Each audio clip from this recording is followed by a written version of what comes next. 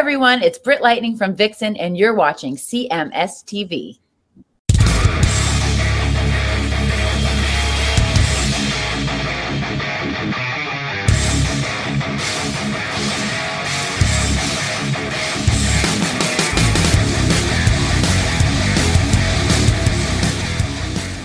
All the way on my path, I feel that I can leave this home.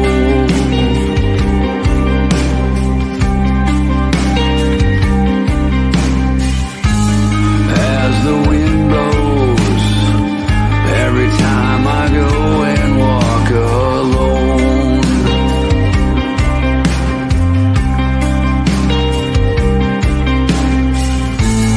Now that you're so far away, nothing I can do to change. If I stay here on my own, will you walk with me forever? If I wander all alone, I'm still with you. And right back here on Chris Aiken Presents, that was Dieth, Grammy-nominated band Dieth, and I can't believe I'm going to say this, maybe for the first time ever, on lead vocals for that song, David Ellefson. Mind blown. I didn't know he sang. You sing too? Who knew, right? What's going on, you guys? What's happening?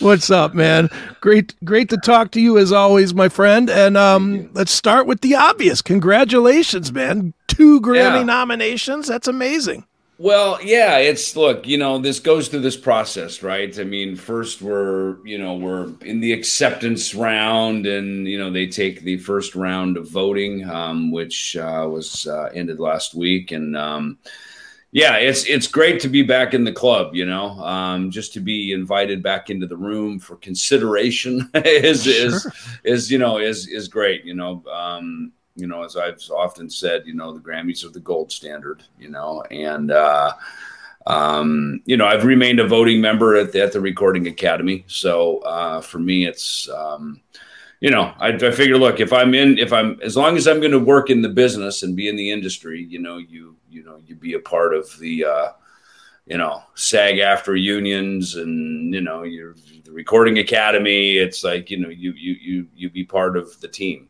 so so it's nice when your songs get recognized by the Academy. You hear these Oscar speeches. I'd like to thank the Academy, Right. You're thanking yourself. That's kind of what it is. Yes, I'd like to thank the Academy for allowing us to bring Dieth to the party. You want me to vote for a band? My band. Yeah, my band. Yeah. So, no, thank you. I appreciate it, though. It's great to, obviously, I've been officially nominated, I don't know, a dozen times, I guess. And finally won one, a few years ago. Even the Academy was happy about that. I went up to the offices in Santa Monica a few months after we won, and even they were like, it's about time. We're so happy you guys finally won, so even they were happy about it. So there you go. Right on, man. Dude, who are you up against? Do you even know who the other contenders are? Well, initially there's this list, and I have it on my computer here. I mean, it's literally 200 to 300 people that are allowed in. And you think about it, that's just a thumbnail of all of the artists that are out there, right? Because especially now with the internet, I mean, anyone can essentially have a song that could potentially be a contender to be, a consideration for a vote. So the first round is just putting it into the bucket that, the Academy looks at it and goes, okay, you're in, not you, you're in, right? So we're in that, that first line, and it's a big, long line. I mean, dude, there's everybody in there, there's, and it's funny. Here's the thing, metal is the category I've always been nominated in, and Dieth is in a consideration for metal as well. The best rock for the song you just played there for Walk With Me Forever, I've never been ever in a consideration in the rock category before, ever. Okay. And obviously that's a wide path, and I mean that's got everything from Foo Fighters to probably Aerosmith and, anybody else that's out there. If it's rock at all, they would be in that bucket. So, look, the chances of getting to the top, I'm not delusional. You know what I mean? I'm like, hey, there's a lot of great talent, Guns N' Roses. There's a lot of great stuff up ahead of us. And of course, the things that are, big on big record labels. And, look at the voting is much like the presidential campaign, right? It's like, how many constituents do we have in each, territory Sure. and all this kind of stuff, But look, Napalm, our label, they're fighters. They're a metal label. They swung for the fences with this. And, that's all I ask is, hey, let's at least swing for the fences, dream big, and, work hard daily and we see where we get. And, look, at least we got in the door, Sure.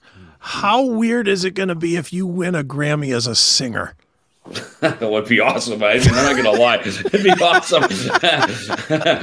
I mean, it's especially, look, I've always sang in my bands as a kid. I was always one of the singers, right? Playing bass, singing, my heroes, Gene Simmons, Steve Priest from Sweets, these guys, so I, Phil Lynott from Thin Lizzy, and, so I've always admired, the singing bass, Paul McCartney, of course, so, I sang always. And then, in my era growing up, kind of by the time the 80s hit, you kind of realize, okay, we need a real front man.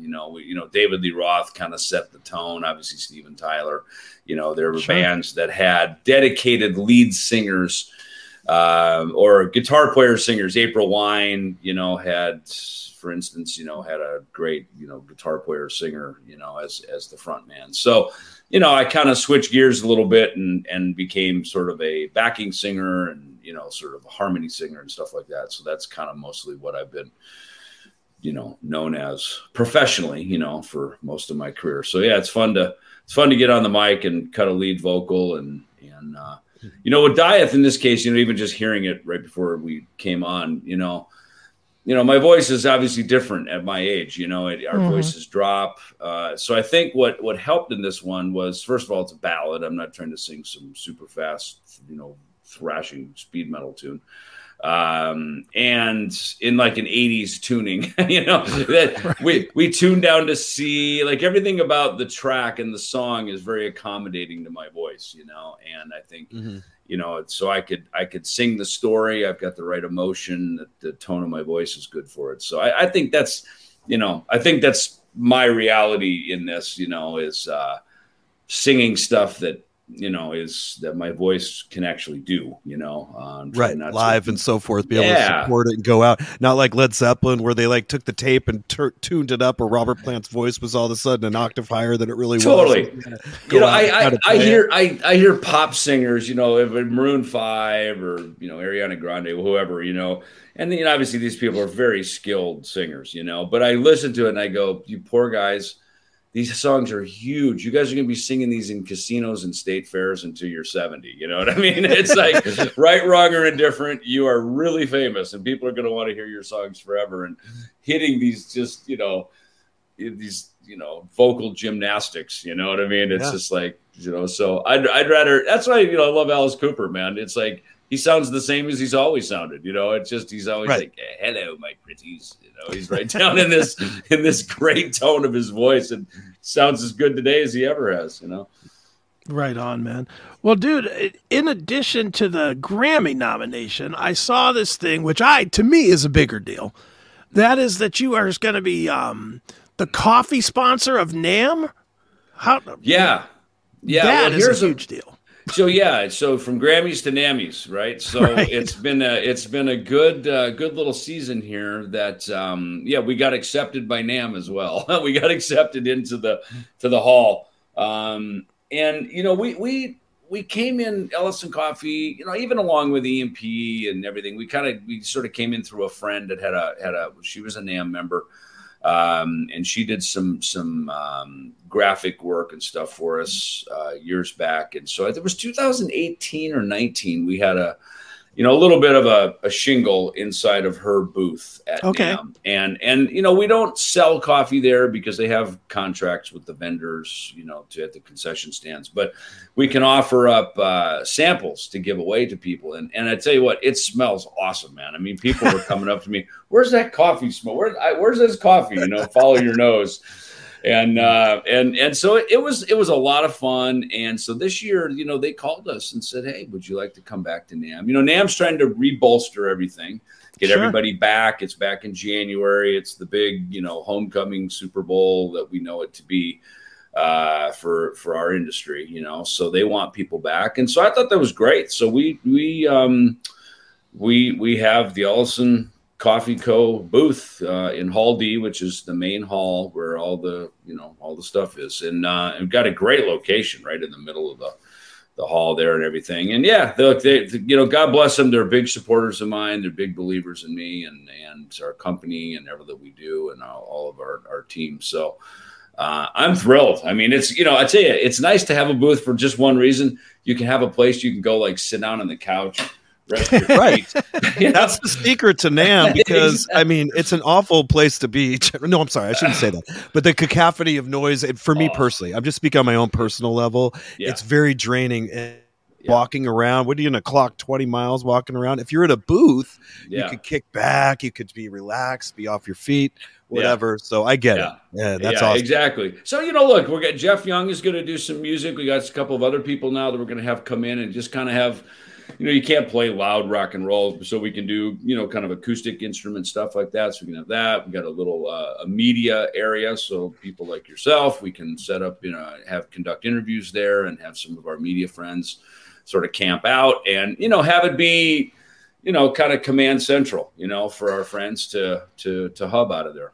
So when we talk, if you were going to be going out on this Kings of Thrash tour, you hadn't gone out on it yet. So now you've done this, great reviews of the shows. I saw some videos. It sounded fucking awesome. Thank you. What about Jeff Young? He's an eccentric guy. You have to have some stories from this run of shows, something fascinating about him here with us, or anything that happened that's like goofy or something about this guy. Well, he is an eclectic guy. He's got an interesting background. After Megadeth, he ended up going to Wharton Business School, which is, like going to Harvard, to run his family's company, Matrix. Like when you go to the airport, when you have like Clear, where they do the eye scan and the thumbprint and all that. So that's what they do. They do all that kind of stuff. So, he put the guitar down. He helped his family run the company. His mom and dad have since passed. He went through cancer. So, I mean, Jeff's been through some stuff. He's got a real story. And at some point he walked away from business and said, look, I just got to get a guitar back in my hand. And I've only known him, as a guitar player, musician friend. And, he and I used to room together on the So Far So Good So What records, because that was when we still would, shack up, band members, crew members, whatever. We'd all share rooms and stuff together. So we did the same on this tour, which was fun. And it was, I mean, Jeff is a guitar nut, man. I mean, this guy, he's constantly changing strings, adjusting Floyd Roses and stuff. I mean, short of breaking out the chainsaw like Eddie Van Halen did to cut up his guitars, he's kind of like that Eddie peculiarity, like constantly in pursuit of tone and perfection. And when we did the first run, we had Chris Pullen with us. So obviously Chris would play his parts. Jeff would pick up, obviously he played his own parts as well for So Far So Good So What, but then he picked up a lot of Dave's parts. Well, when we did the tour, Chris wasn't with us. And so Jeff played everything, so he was picking up, he's playing 3 guitar players worth of parts. And our singer Chaz is also a great guitar player. I mean, he really, in his Megadeth tribute band, he is Dave, so he can play Black Friday, he can sing all this stuff. I mean, he's got great chops. So, it's fun to, I kind of deemed Jeff, the musical director, and those guys rehearse a lot in LA, and then I come in and, plug in and it all comes together pretty quickly. You know, these guys, they do their homework over in LA and they put the time in. So it does. It sounds great. And I think that was the thing that we wanted to do with that more than anything was, I think a lot of those records in the beginning, there wasn't a lot of money. So production is what it is, but also, you know, we're better players now, you know what I mean? And I think there's a lot of detail and nuance in those songs that I think got a little glossed over just due to hurried time, shortage of budgets, etc. So we really wanted to break these songs down, rip them apart, really learn the details of them, a lot of the grooves, especially that Killing Is My Business. I mean, that's almost like a funky Motown record, just sped up to like 180 miles an hour, you know, with distortion. There's a lot of, right? There's a lot of It was cool... different. As a kid hearing it, I went, wow, this is a whole new level. This is a whole different approach to metal music. And it was amazing. I mean, even like Killing Is My Business. Right? These are very swingy, groovy kind of songs for a heavy metal band with such a heavy name, you know, so there's a lot of, and I think that we just wanted to bring that out, you know, so we spent the time to, you know, even correct tempos a little bit. There's some things that were just runaway trains on some of the stuff when we recorded it, you know, and Fred is such a great drummer. I mean, Skull Beneath the Skin has always been one of my favorite songs. And I always felt like the tempo on the record was just such a runaway tempo that we never captured some of the groove, because when we wrote that song, it was really slow, you know, it was, you know,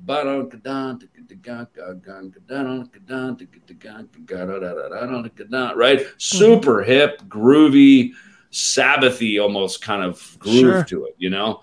And then when we recorded it, it was like, you know, it's so fast that it flew by, you know. So with Fred, man, he's a freaking freight train, man. So it became one of my favorite songs to play again, you know. So those are some of the details that you know, that I think we fleshed out while we were on the road.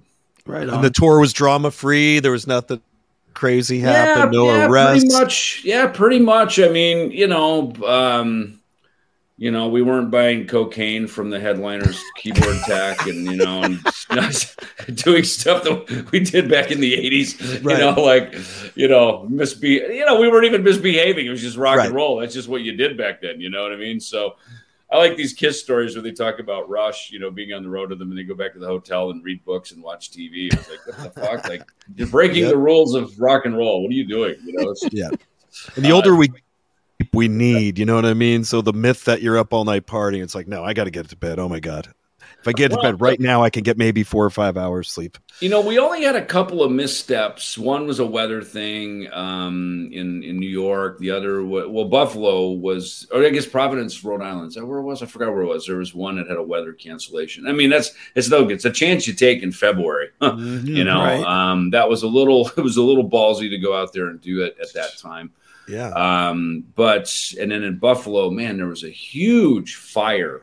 A fireman was killed, which caused they shut the whole downtown. You know, they came by the venue. We were only a couple of addresses down from this huge warehouse fire. And they said, hey, we got to turn off all the water heaters and anything that could cause a spark, you know, all the electrical stuff. So that unfortunately canceled that show. So, you know, we had only a couple little missteps. So it was certainly better than the original Killing Is My Business tour. Let's put it that way. Wow, that's cool. That's what I benchmarked it to. I was like, okay, is this going to be like the original Killing Is My Business tour where every other show cancels? We're having to, like, you know, have some, you know, fans cooking burgers for us out in the parking lot because we're so broke we can't afford to get to the next town, you know, like that. That was the reality of 1985, you know. Right. It was more underground though, right? I mean, thrash metal was still kind of underground at that time. Oh, for sure. I mean, we were out, you know, we were supporting Exciter. This was 1985.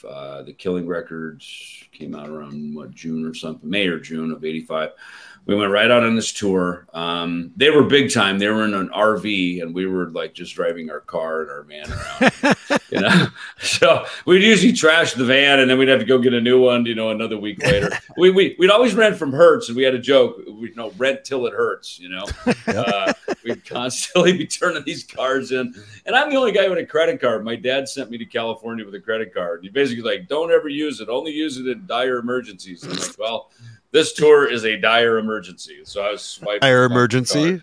Constantly. Yeah. We came home and I had to tail between my legs, go home and sort of explain that to my dad. But, we paid it off eventually. How many shows did you guys do back then for that in 85, like for the Killing tour? Look, it started, I think, at Hammerjacks in Baltimore, and we finished at Seattle, the Mountaineers Ballroom or something. You have a good memory. That's a good memory. Yeah. Man. No, I remember it well because, in fact, I remember we got to California. It was like, oh my God, we finally made it to LA, which is where we live. But we had 2 more dates, and I think Metal Church were on those shows. Up in we had Portland, Oregon, and in Seattle, and it was a haul. And again, we have no money. We're broke as broke. And now we got to somehow fill the van up and drive, whatever.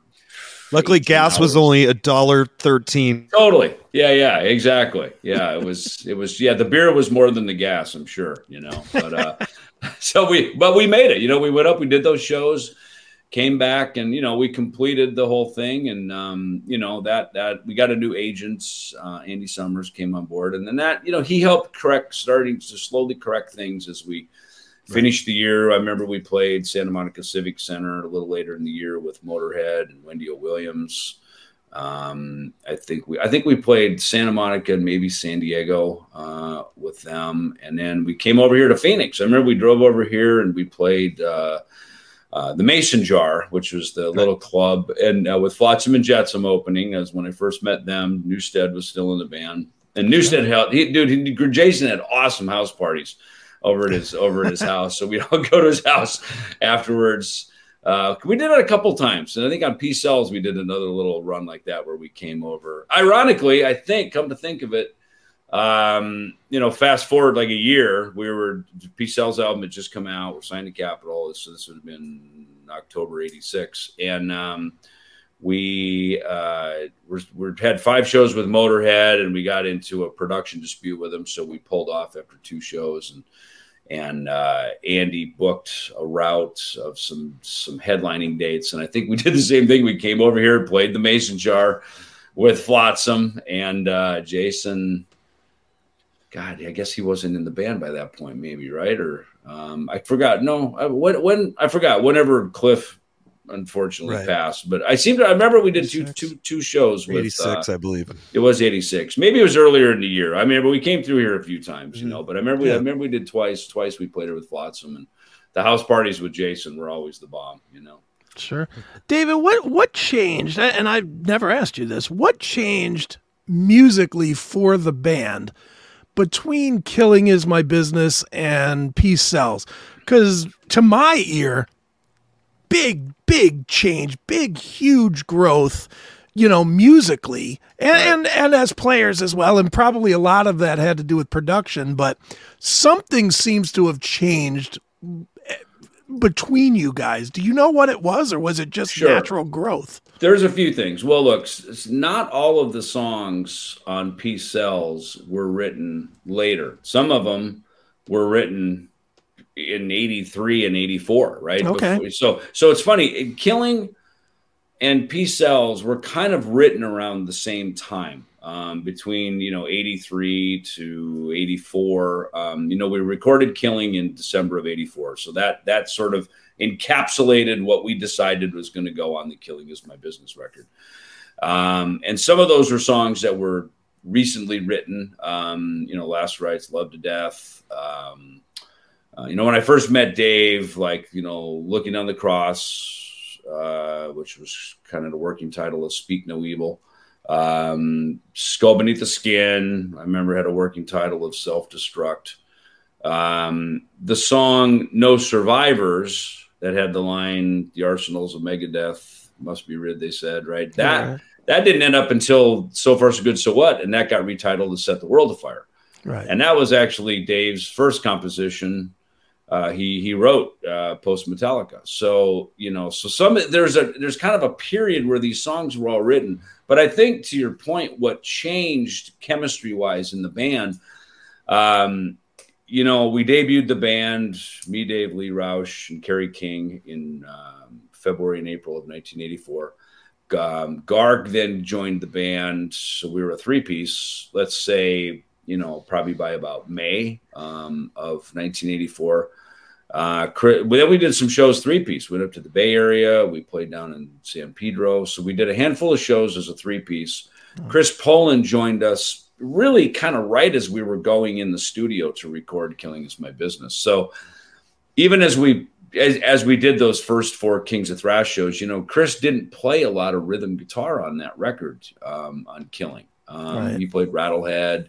There's a handful of things that he did play, but, Dave did most of the rhythm, and then Dave and Chris split up the lead guitar stuff. So Chris really wasn't really a kind of a seated musical member of the band until really later in 1985, after the whole Killing Is My Business record and tour. And then as we went into the Peace Sells, really committed to the writing. There are some more songs to be written, Peace Sells being one of them. Okay. And so when we did this tour in early 86, for about a month, January, February of 86, we went across the Midwest, up and down the East Coast, and then back home to LA. That's where we tried out all the material for the Peace Sells record. And that's when we knew Peace Sells was going to be a hit. You could feel it, right? Gar would start the kick drum, I'd start the bass line, and we'd kick ga ga ga ga ga ga ga ga ga. It's the only song in the set that sort of had this hammering, right, head banging kind of vibe at that tempo, which really sets it apart, right? Because it's it instead of everything being super fast and thrashing all night, that song really stood out, and we knew that was, we had something there, Sure. So being on the road together and playing all the songs before we went in the studio and recorded them, that really helped. So by the time we got in the studio for Peace Sells, we were really a good band. We played together really, really strong. So good observation on that. And I would say that that's what it was. I think we tightened the material up. It was road tested, and we just rolled right in the studio and really played well as a good, we became a good recording band because we were a good road band, Right. Definitely. Well, David, obviously in today's world, you have a million projects that are not Megadeth. I guess the closest might be Dieth, just because they're both heavy. But you have Dieth, you have the Lucid, you have, Kings of Thrash when you just want to go out and have fun, I'm assuming. Do you take your time in the past and try to work, maybe do things that you didn't do because Megadeth became a machine as much as it was a band? Are you back now to enjoying being in a band versus being in a machine, I guess is my question.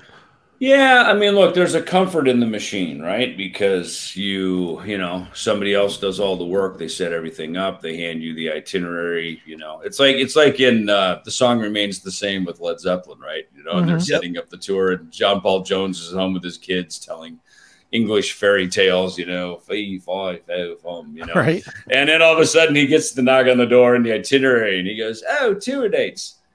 Wait, these are tomorrow, right?" And then they cut to Madison Square Garden or something, right? and that kind of is what it is, right? You're just a member of a team, just like let's use a baseball analogy, if the pitcher's the lead singer and the catcher's maybe the drummer, like there's a couple guys, the band can't go on without them, and maybe the bass player is the lead guitar player, or no, I'd say the first baseman is the lead guitar player.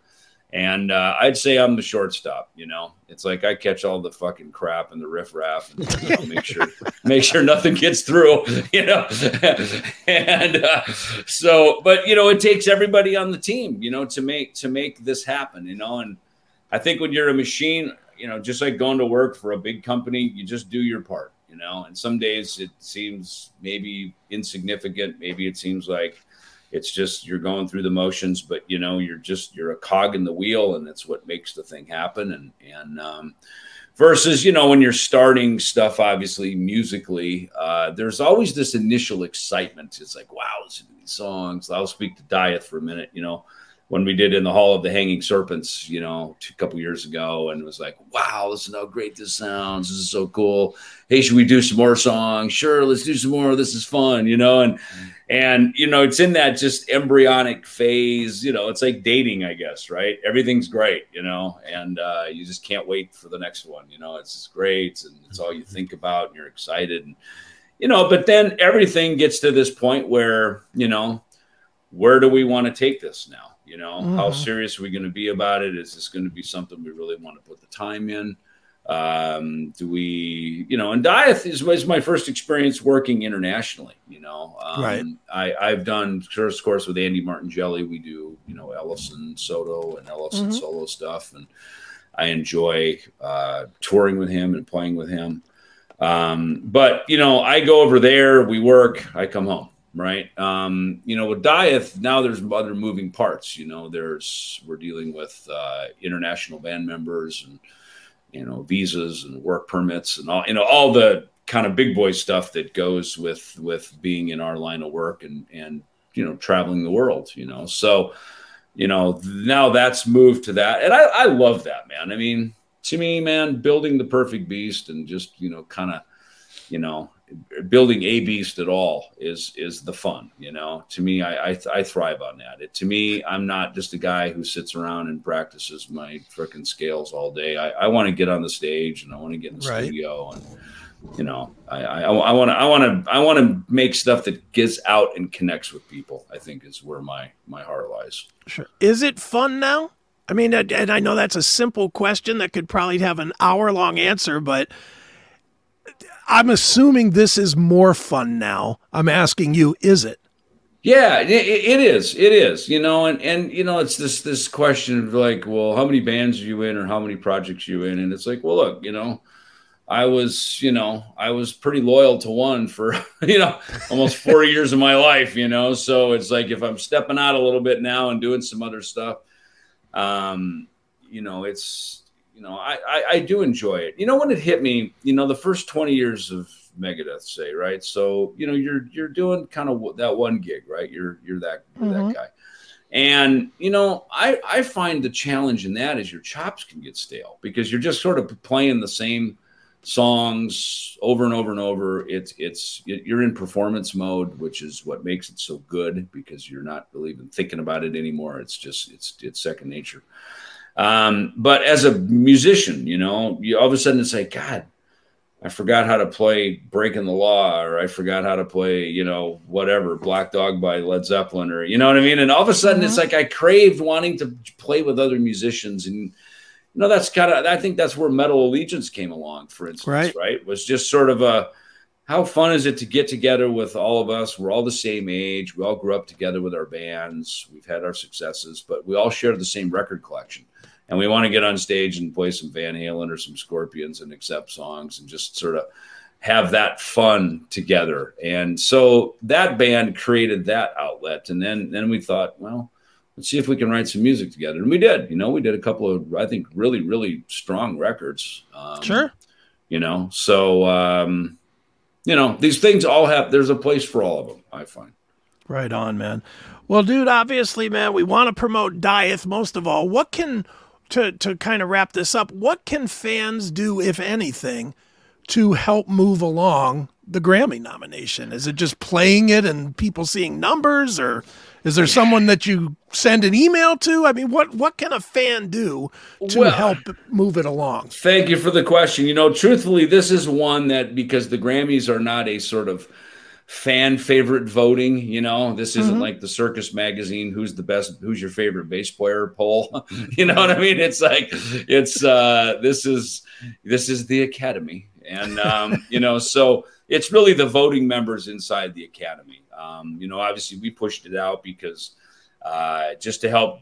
Look, first of all, it's a proud moment, to say, wow, we've been accepted into these categories.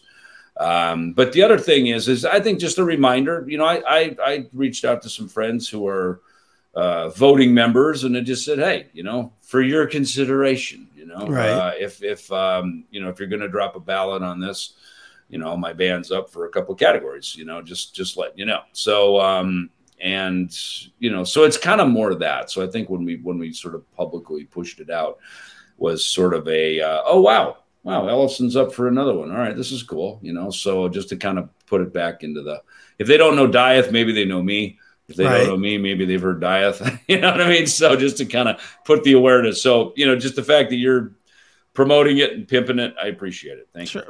One last question, then I'll let you go. Which will mean more? I'm going to move into the future. You just won. You won for the vocal one as well. So you win as the vocalist. Which one on your shelf is going to mean more to you? Well, look. To win any of these things, especially on that level, is magnificent. I mean, it's the call home to mom moment for sure, Sure. So I think, to be accepted is great. To be nominated is amazing. To win is just, it's like going to the moon, it's not even like you kind of leave your body for a minute, because you're just like, holy cow, like this is like real big time stuff, but I would say, maybe it's like picking which is your favorite children, Right. But I will say this. I'll say, look, to have something new, even to have gone this far, because I've been through some shit, obviously. Sure. And what happened? Yeah, right.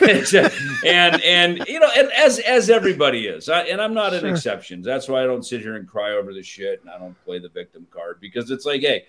You want to be, you want to be in a band. Your band gets famous. Hey, you want to be a fucking rock star. Suck it up, big boy. This is what it's about. You're going to take some hits, man.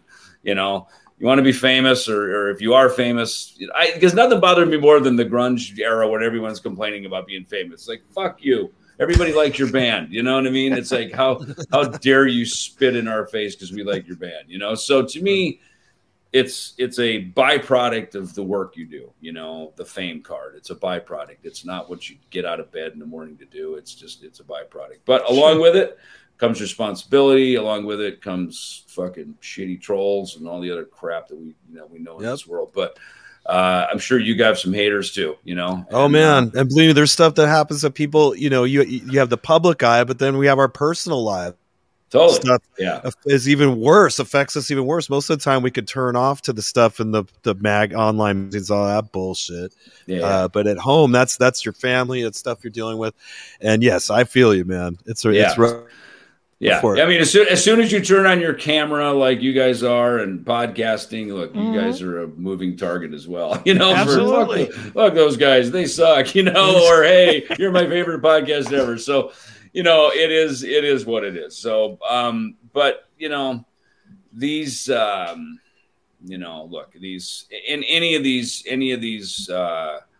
just to be recognized, I think is probably the main thing, and, to have something like this after a long career in the business, 40 some years now, to still even be recognized and be in the room with everybody is that is the win, to be honest with you, Right on. So the rest is all just gravy.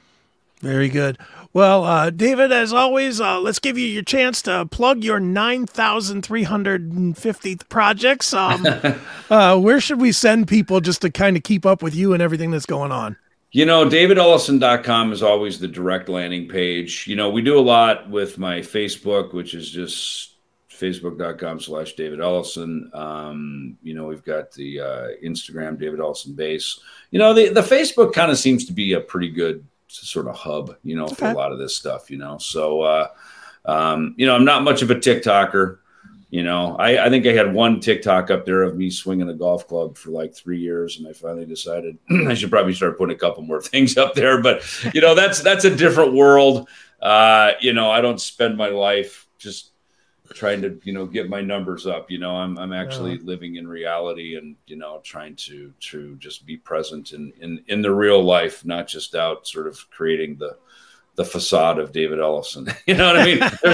I hire other people to do that. You handle that. I'm over here playing or whatever, So talking to you guys. Very good. Well, David Ellefson, Dieth is out there now. Make sure you go and check it out and buy it if you so choose. And Lucid is out, and Megadeth. If you never heard of them before, maybe you want to check them out as well. The old stuff anyway. Yeah. And David, always great having you here on Chris Aiken Presents. Cool. All right, thanks, you guys. See you. Bye. That's where there's nothing but the after pure taste of dying.